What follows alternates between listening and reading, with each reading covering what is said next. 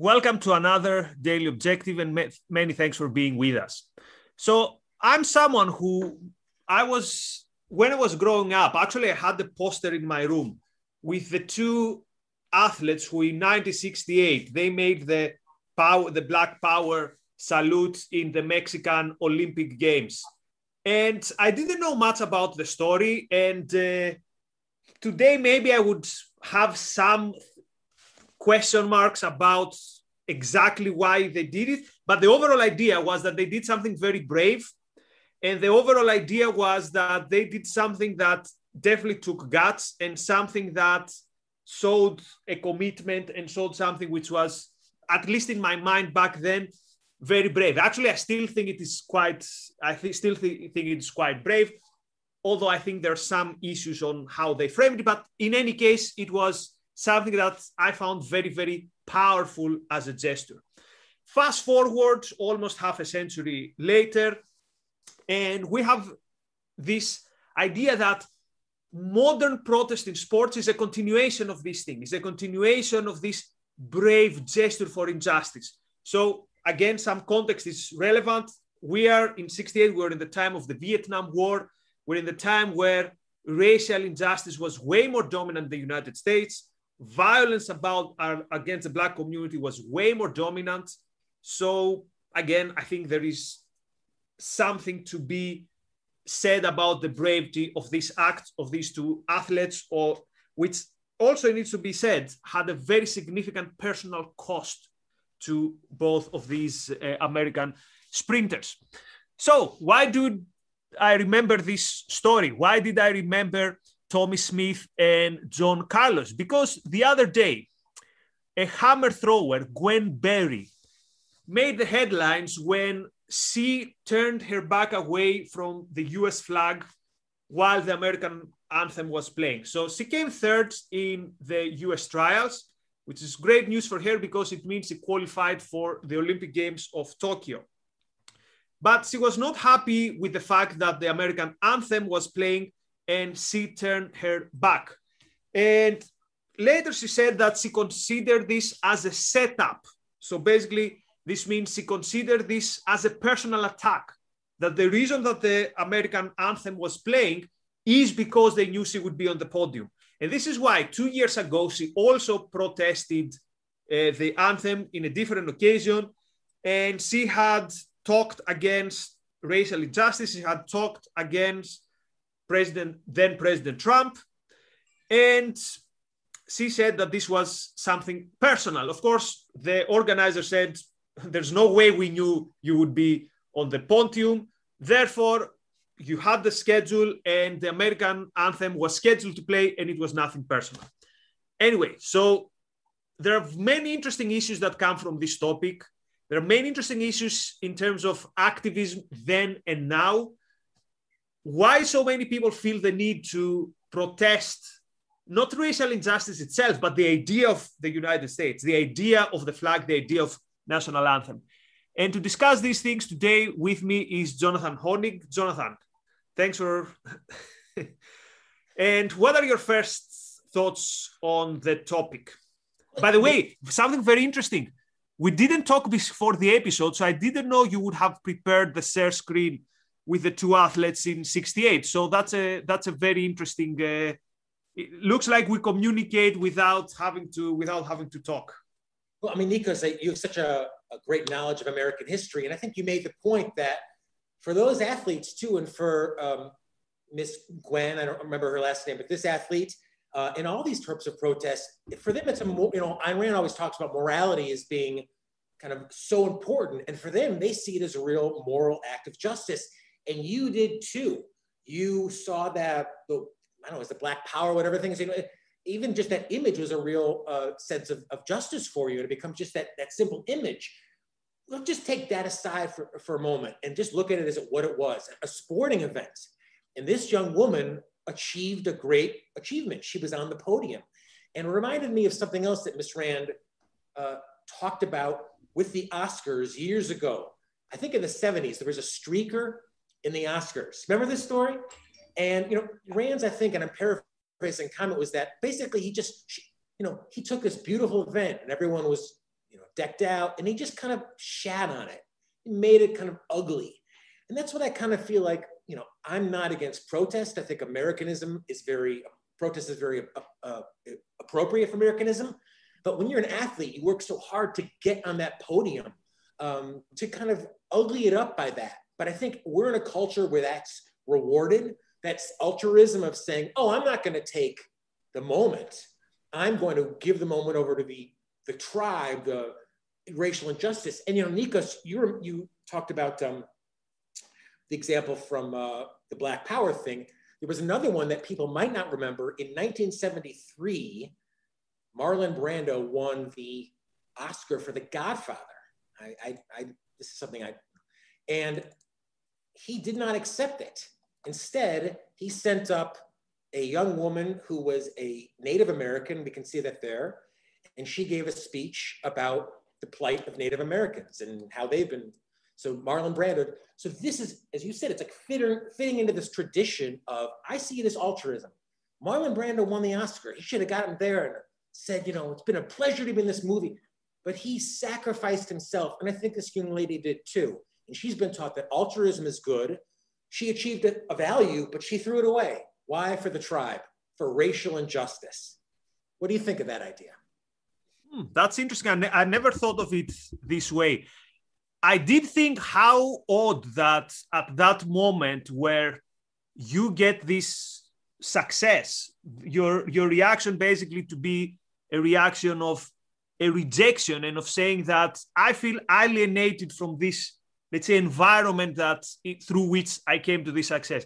Now, the first and obvious question that many people ask is, how is it possible for you to go to the Olympic Games bearing the flag, let's say, of the United States, and then feeling embarrassed about the anthem? But I found something very interesting in her notion. So she said, quote, and what about just the idea, Nikos, it's like hearing the anthem is so triggering to you? I mean, if she considers it a, quote, setup, I mean, honestly, it's like, maybe if you saw images of the Holocaust or something, that would be kind of triggering. I'd turn away. But hearing the anthem, it's not such a stressor, to be honest. Well, here's how it can become a stressor, though. So what do modern universities teach, let's say, about literature and about the stories? What matters is not so much the meaning. What matters is we need to deconstruct what is the exact message word by word by word by word.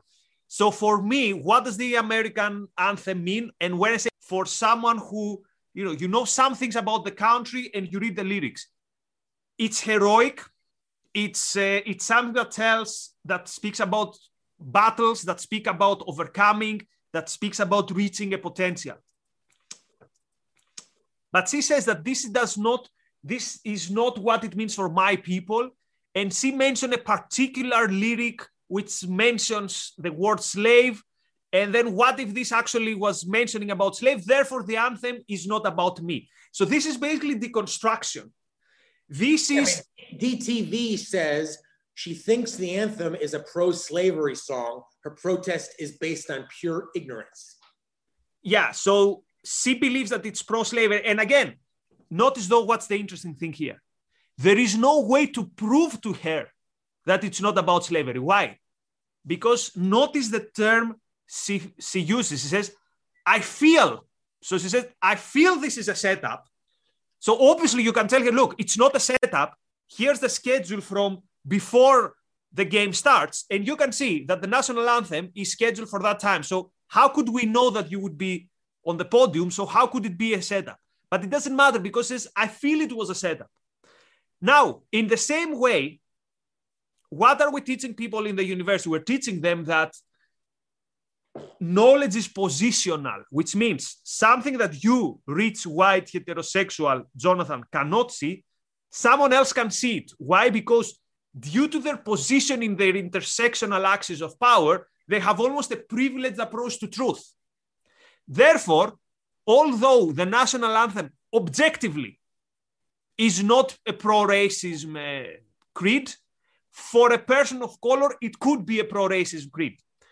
Different fields where we see this. For example, you can say, look, according to our objective standards, there is no rape culture. And what will, let's say, a female colleague in the university going to tell me? You cannot say that. You don't understand. But I say, but look the statistics. Look, I say, no. My lived experience tells me that there could be a rape culture.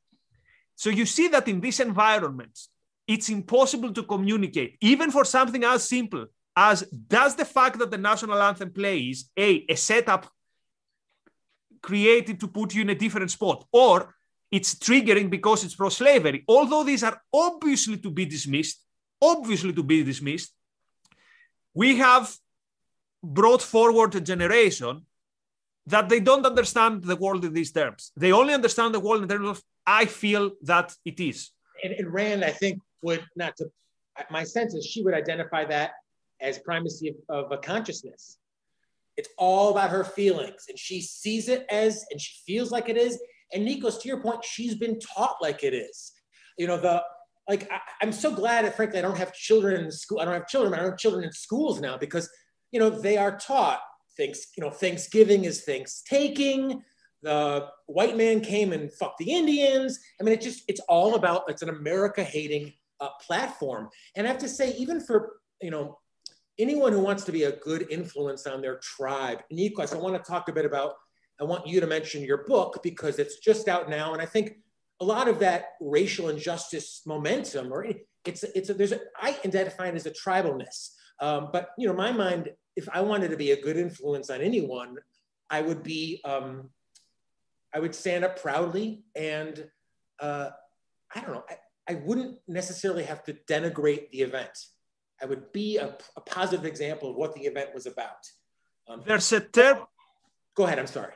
So you mentioned, again, I have tribalism here in my notes, and we didn't talk before this episode. Everyone should go get the book. This is Nikos' new book. I'm only about a third of the way through it, but it's really interesting. And it's right on the money of this and so many other stories. That's tribalism now. You mentioned it with intersectionality, right? I mean, that's what's, and it just, I mean, I'll just say one more thing. I don't know any athletes now. The last athletes I knew were like Walter Payton, Mike Singletary, you know, the 86 Bears. But I know who Colin Kaepernick. Because he's the moral athlete. He's about social justice, and he got the book deals. So it's too bad. It's very. And here's because someone could say, "Oh, you took this tribalism thing out of your head." Here's what the athlete said. So later she was asked to explain her position, and also after that she came out with a T-shirt that says "Activist Athlete." So the media asked her, "What did you mean?" So she said, "Quote." So she said, "Mostly for me, it's not so much the sports event. I'm doing this because I want to something more than sports." And says, "I'm here to represent those who died due to systemic racism." And then she says, "I want to go to the Olympics mostly to represent my community." Now, here's something very interesting. Represent my community, she doesn't mean represent my family, my friends. She basically means represent the Black community. Now, I remember last year having a very fierce disagreement with someone who told me that for him, the most important thing is his people. And by his people, he meant white people.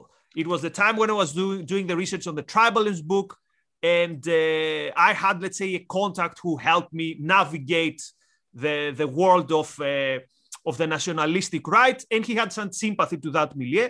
And we had this discussion. I told him, why is your people the white British people? Like, if for so many of these people you have a bad view, for example, why is it your people?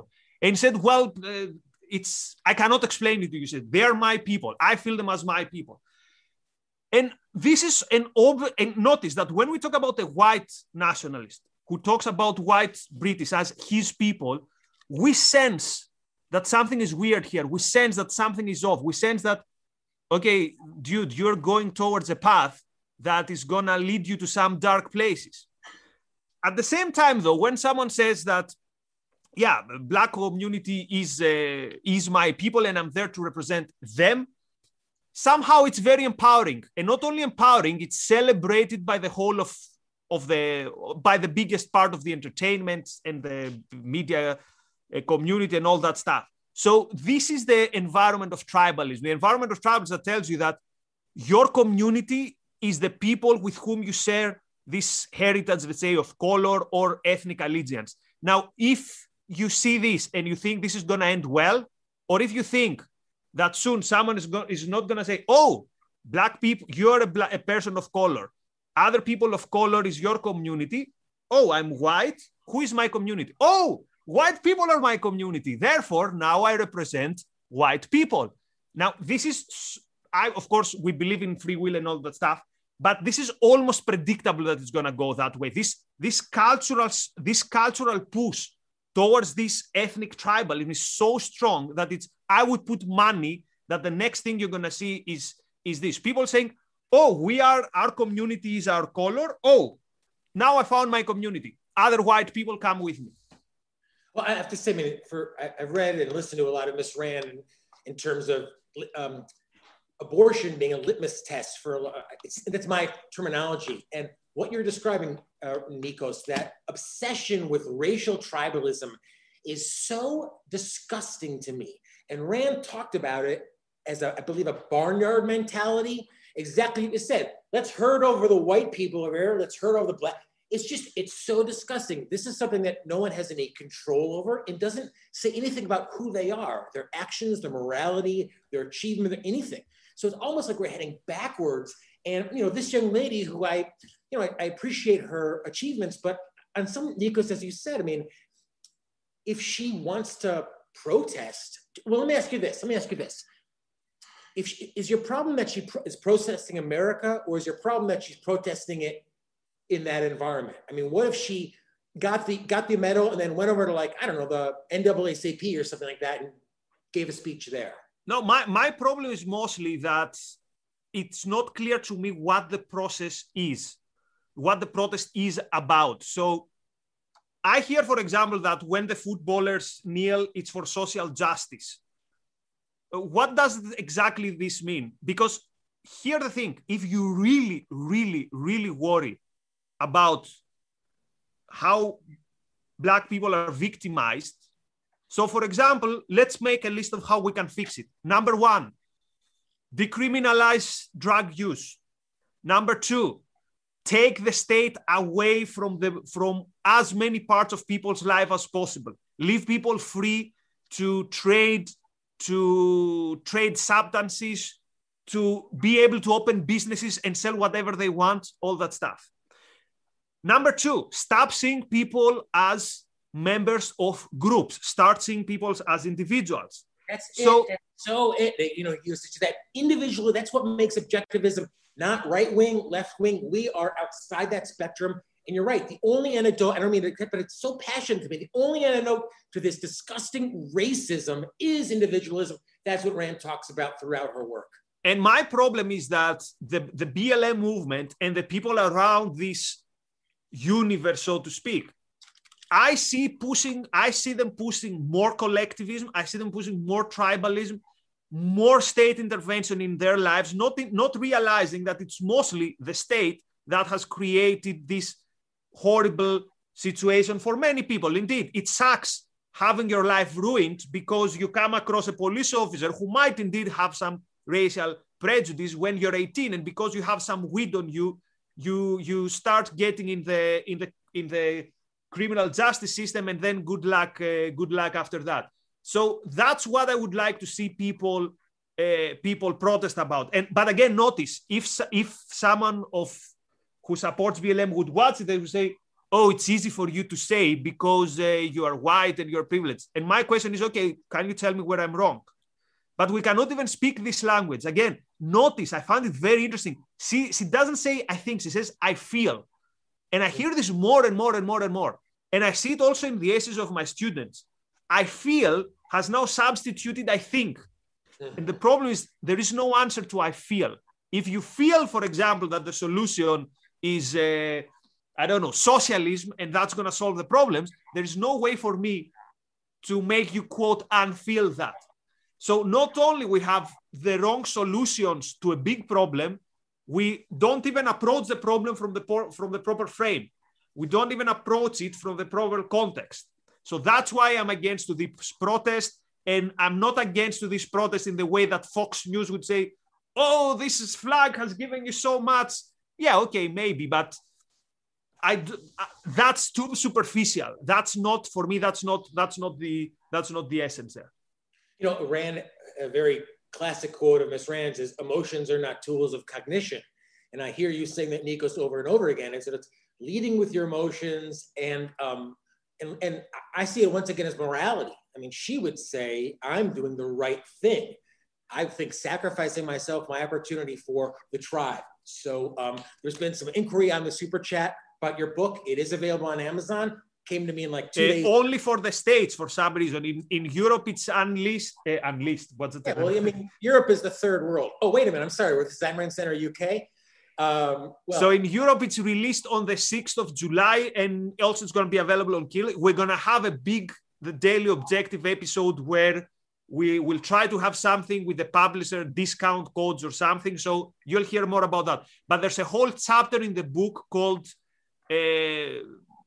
it's on racial thinking, and we talk about progressive racism, and then about the traditional, let's say, racism and new forms like the alt-right, white nationalism, and all that stuff. And what you'll see is that the one is basically copying the thought of the other. So what do the critical race theory people tell us? We need to talk about whiteness. And also, only Black people can talk about the problem of Black people. What does the white nationalist say?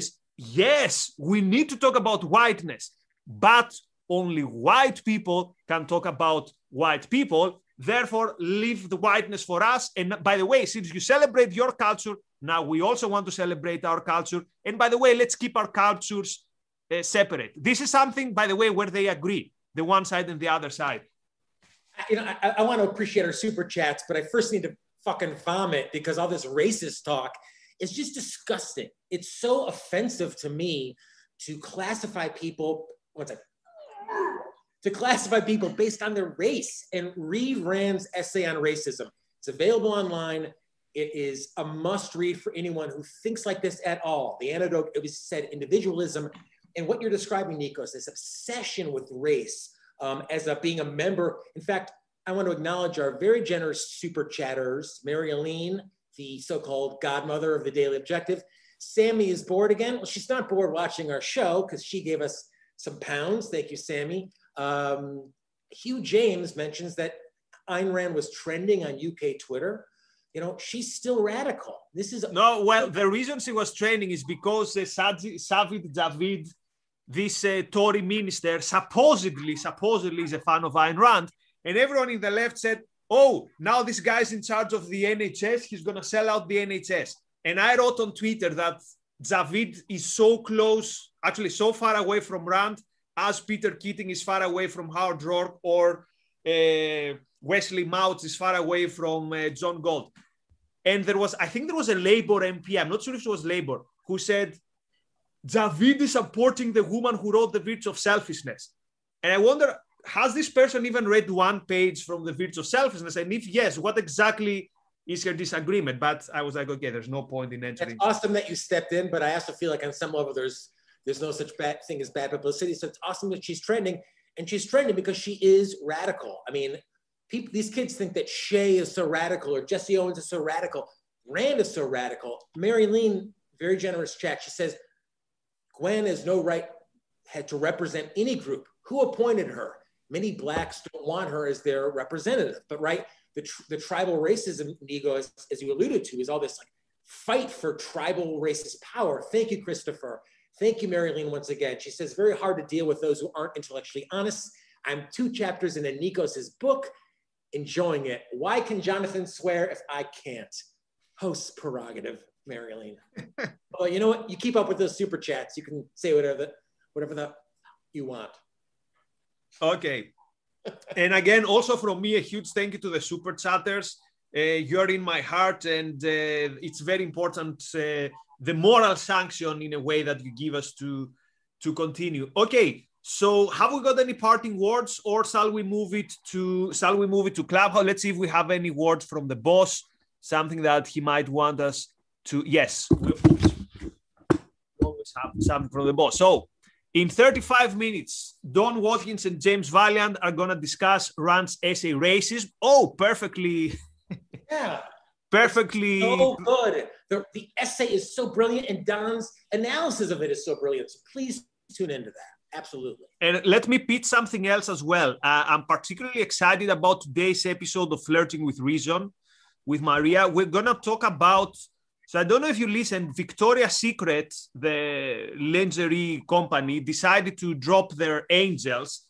And now they were with these impressive, let's say, models. And now they have a different team, which is called the Collective. And mostly they're going to have, let's say, everyday people who have made a contribution through, as you can understand, mostly activism and having the proper views. And for me, it's very interesting how there's this constant undermining of the idea of beauty. And the idea of beauty now is seen as something oppressive, as something which puts too much a burden on you. And how, so the theme of the show is going to be how the attack on beauty and the idea of egalitarianism are in a way part of the same theme. So trying to undermine the mere idea of beauty. I'm not saying, you could tell me, look, the skinny models is not beauty. I would say, okay, I'm open for discussion. But the idea of beauty itself is something which is oppressive. For me, this is egalitarianism at its purest, which says that there's no distinction between this and this. Everything is the same. Don't judge and don't try to be anything, basically. So this is the theme of Flirting with Reason. 9 o'clock, what time is it? So 2.5 hours from now, in the Ayn Rand Center UK channel, me and Maria. Again, I'm particularly excited for today's show. I think it's gonna be good. Okay, shall we move it to Clubhouse? Let's do it. Thank you, everyone, and see you soon. Bye-bye.